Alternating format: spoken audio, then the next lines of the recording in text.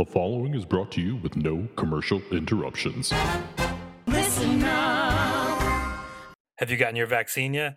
No, I actually just got scheduled for it because our Nice. work finally got off its ass and was like, oh yeah, you guys are essential workers, huh? Okay, we'll let the county know. And I am not an essential worker, not a worker at all, really. So I'm in the last group. But we'll see. Maybe by the time this comes out, or maybe by April, late April, early Mayish, we'll be getting to it. Yeah, it's you never know. It might not. This might come out sooner than that. Yeah. But I think Georgia's last in the country in vaccines administered right now. So not so good. They have more pressing concerns like making sure people can't vote. Right. Yeah, you know how it is. Yeah, just the usual stuff that we do. Georgia. I'm sorry, man. No, it's okay. Yeah, used to it. Welcome to Season 6, Episode 9 of the Better Band Podcast, an all-encompassing trip through every song in the Pearl Jam catalog. I am your host, Brandon Palomo. Each episode, a different guest and I go track by track through every album, soundtrack, single, and B-side to discover why you simply can't find a better band.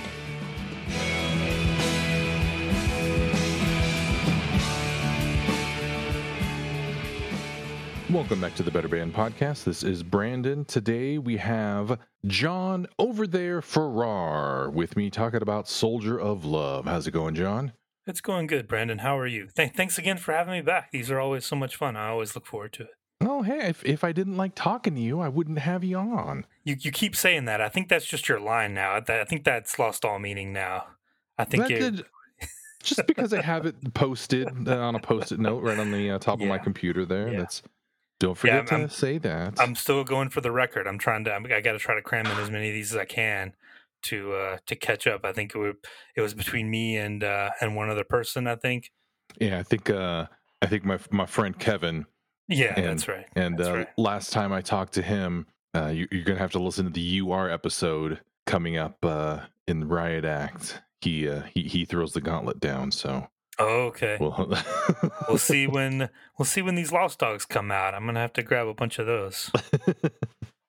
So we're talking about Soldier of Love, which was on the 1998 Fan Club single along with Last Kiss. This was also released on the No Boundaries benefit for Kosovo refugees. Also a CD single, I guess, for that album as well. Yeah, like a benefit CD. Yeah, this is like Last Kiss's little brother. Mm-hmm. Even though this is the A side to it. Yeah, but that one got. I'm sure you'll talk about this in that episode. We don't have to steal their thunder, but I mean that one got picked up by radio. Obviously, it kind of hit and kind of became their biggest charting single. But this one was kind of overlooked, and I think this one's just as good. I like Soldier of Love. Mm-hmm. Yeah, it's strange for them to cover the Donny Osmond comeback single.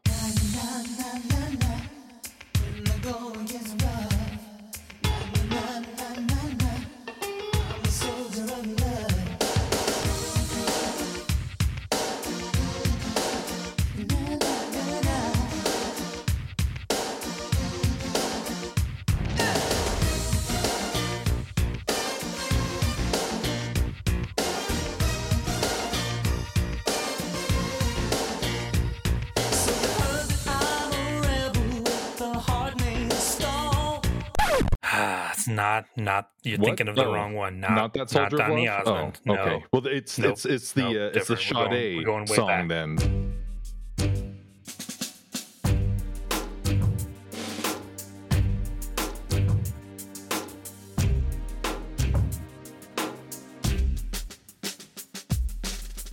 I've lost the use of my heart, but I'm still alive. Still looking for the light. No, not Sade. Love, no disrespect to Sade, but this is not the Sade Soldier of Love. We're going further back than that. Okay. We're going back to the one written by Buzz Cason and Tony Moon. Correct.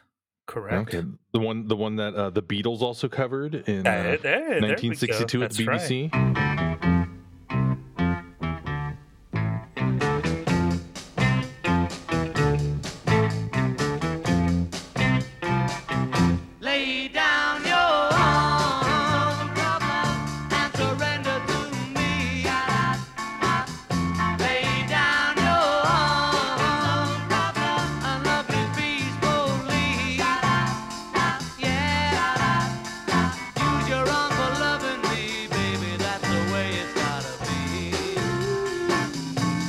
That's right. Yeah, the short-lived doo-wop era of Pearl Jam, if you will.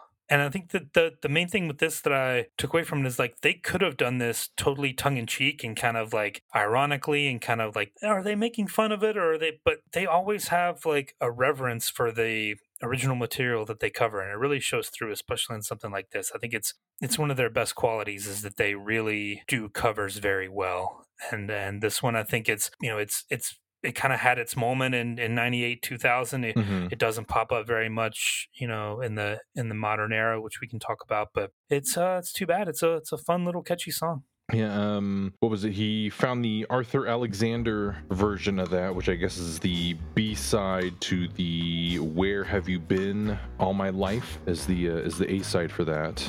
Would you like to hear an Arthur Alexander fun fact? Oh yeah, sure. He's the only songwriter whose songs have been covered on albums by the Beatles, the Stones, and Bob Dylan. Ooh, hey now. How about that? So Pearl Jam's in good company here.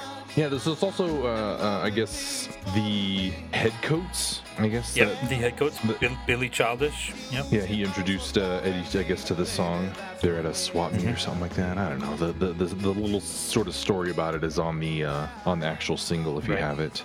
Yeah, the Headcoats the Headcoats is kind of on the verge of being like strange outsider music. It's kind of like garagey, kind of folky, but it's definitely out there. Like, that's you give them credit for Ed always has the kind of like unique taste, and the Headcoats is they're never going to be a commercial band, so it's kind of interesting that he was the one to give it to him. Yeah, but Billy Childish, kind of a legendary kind of garage folk underground music hero. Was this, and this is from a sound check, right? They didn't actually play this in the actual concert, the one that's recorded, right? Yeah, right. I think the first time they played it was August 18th of 98, and he says before they played it that they had just learned it that day, so it might have been that sound check that made it on the record.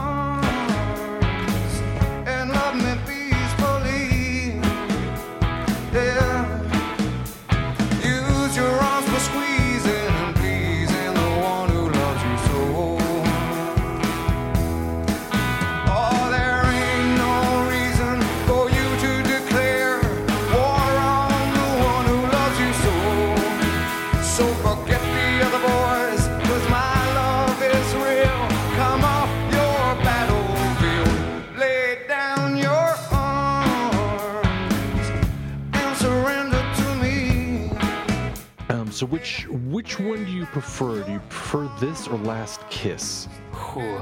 Yeah, it's tough. Like on Live on Four Legs, we've been doing these bridge school shows, and like Last Kiss is such a moment at the bridge school shows with AmeriCorps and all that stuff. Like so many great things. Like Last Kiss that's kind of its moment. But I think I like them equally. If you're gonna ask me which song is better, I think Soldier of Love is a better song. But I think Last Kiss, probably Pearl Jam has done it better. They've kind of made that more their own.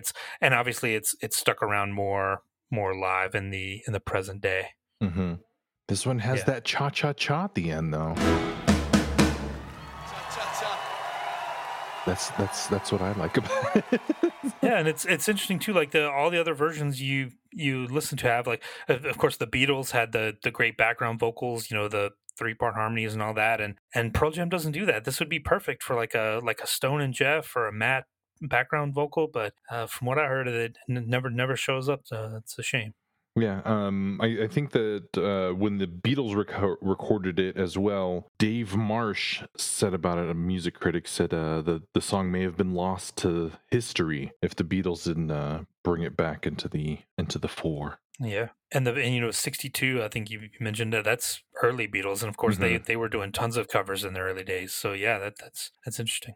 So one thing about this is the concept of I think love being a battle, I guess. And Pat Benatar said love is a battlefield. You could exactly. That's a well worn trope in pop music. Yeah. But that it's I don't know, man against woman. You have to use your wiles to trick the other person into falling for you. You have to. It's very transactional, or it's something to be won. I guess you have to prove yourself to the other person, or you have to buy your way into it, or something. And now it's I don't know. I brought more into an evolved headspace now with more consideration given to women, and also non-traditional or non-heterosexual relationships, and all that other sort of stuff. Just kind of like, this is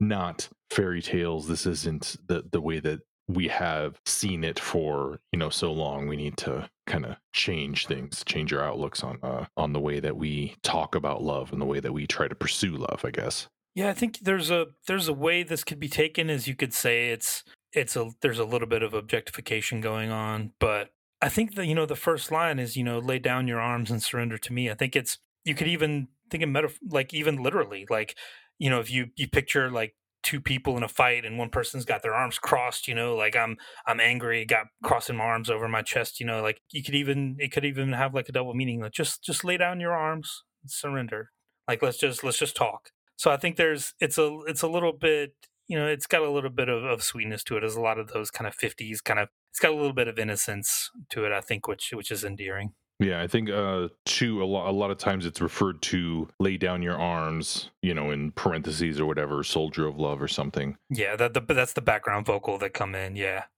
Arms also being the synonym for weapons and stuff. So it could also be sort of anti-war, possibly. It's like, hey, let's put our weapons down and let's just love each other. If you picture the iconic photo of like the rose being stuck in I think that was Vietnam, maybe, or with Kent State or something, where the hippie girl puts the rose in the barrel of the gun. That's kind of like makes me think of that. Yeah, the image that comes to my head is the sci-fi book, The Right to Arm Bears. Can't say I'm familiar with that one. Yes, I worked at a used bookstore for a while, and we got some weird stuff coming in from people bringing stuff in, and it's kind of like, oh, hey, we've all heard of the right to bear arms. How about the right to arm bears? Oh, bears have guns now. Hey, if it was going to happen, I think it would have happened in 2020. I think we've crossed that bridge, thankfully. Oh yeah, you don't want Boo Boo sneaking up on you. Yep, exactly. What else is there that we could say about this song?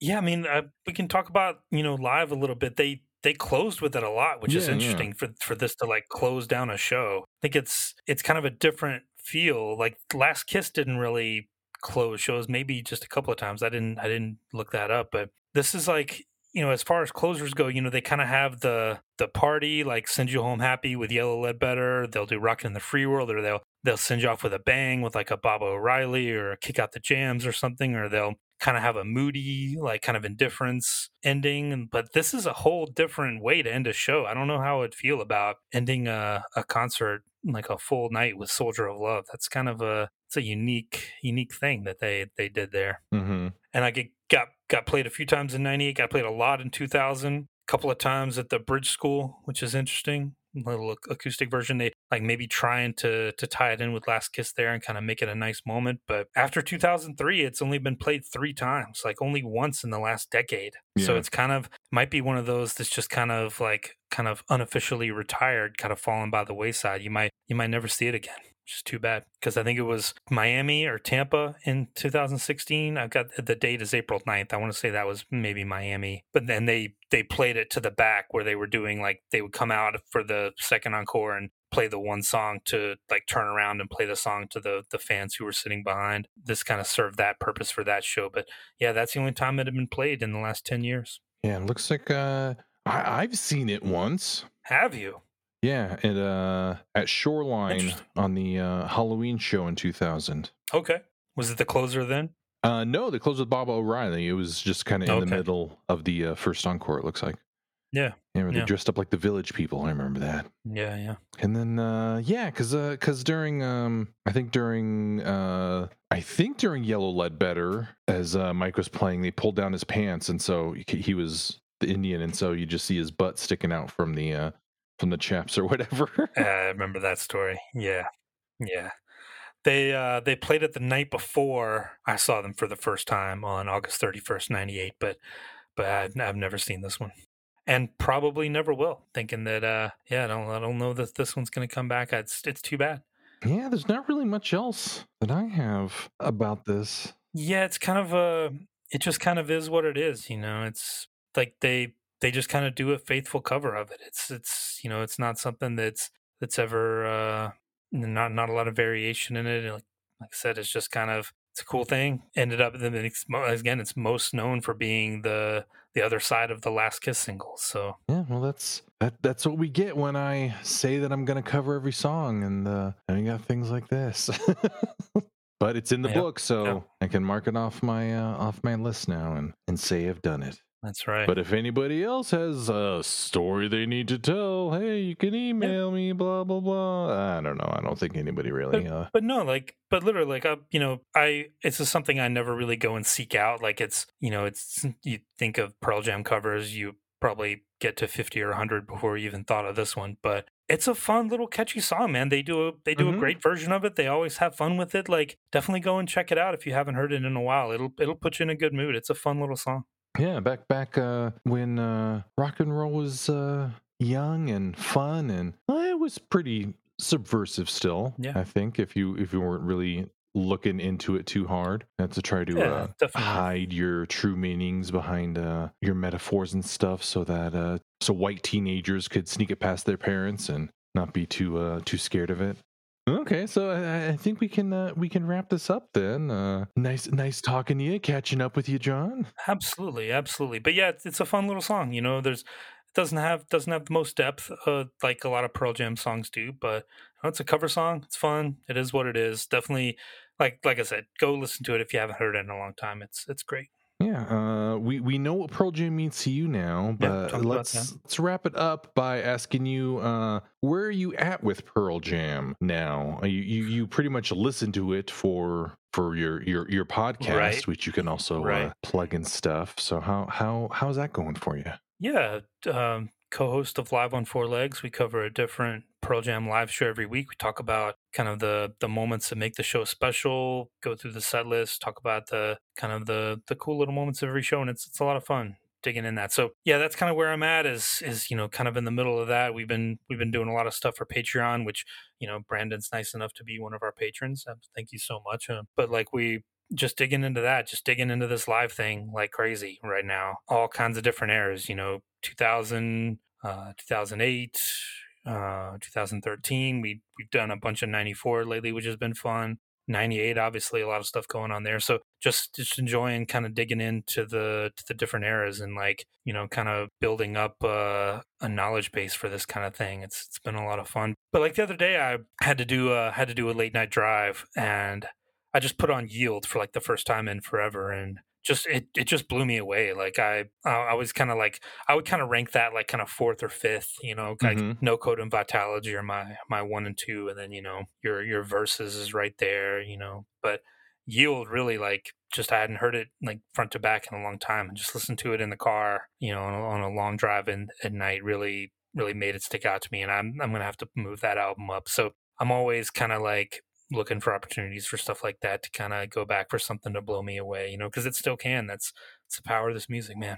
Do you think that they are more focused on trying to have a good representation, a good album, so that they have a definitive version of a song? Or do you think it's kind of like it's a formality because you have to put a record out and the real version of it is what they do live when there's the energy of the audience there and, you know, they're running around and stuff? Yeah, that's kind of an ongoing kind of a greater musical discussion because you know you go back to those like I think it might even be like the Mike Watt like Minutemen documentary talks about like the record is just a flyer for the gig and Mm-hmm. like you that's just a little snapshot of where you're at and yeah playing live is the real deal and yeah I mean there's probably something to be said for that. I think, Pearl Jam always kind of appreciates the art of the album, a lot more than a lot of the bands from that generation, the 90s and kind of the early 2000s did. And it's kind of a lost art, like the album. They always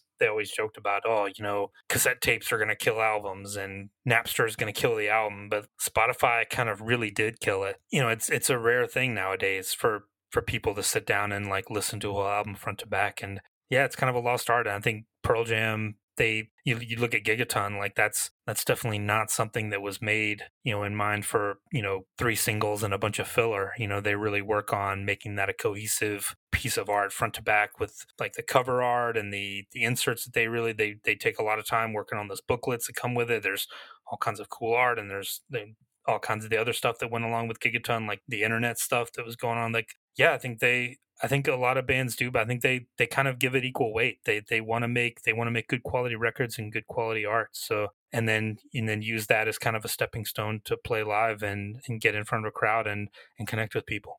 Yeah, there's something really to be said for album tracks where it's like, okay, we know this isn't a hit, it's not a single, but it fits in with an album, and it's kind of an overall part of the overall statement we're trying to make. And a lot of music nowadays is just sort of like, okay, we put it on an album so that we have something to put on Spotify, something to put online, but it's got to all be hits and they got to all be singles. So 1 month we're focusing on this song.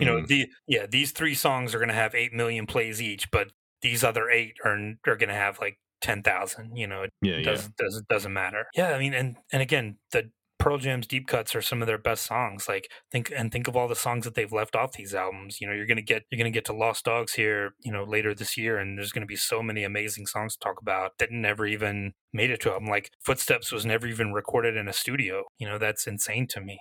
Yeah, you get your Sweet Lou and hey, don't be shit talking Sweet Lou on over here.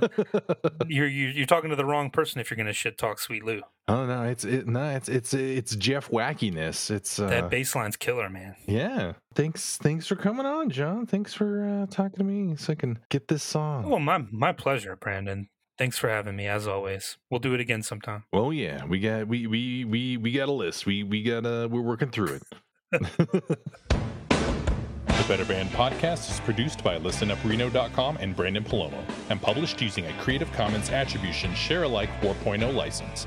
Please visit creativecommons.org or email listenupreno@gmail.com for more details. All music played is owned by the respective publishers and copyright holders and is reproduced for review purposes only under fair use.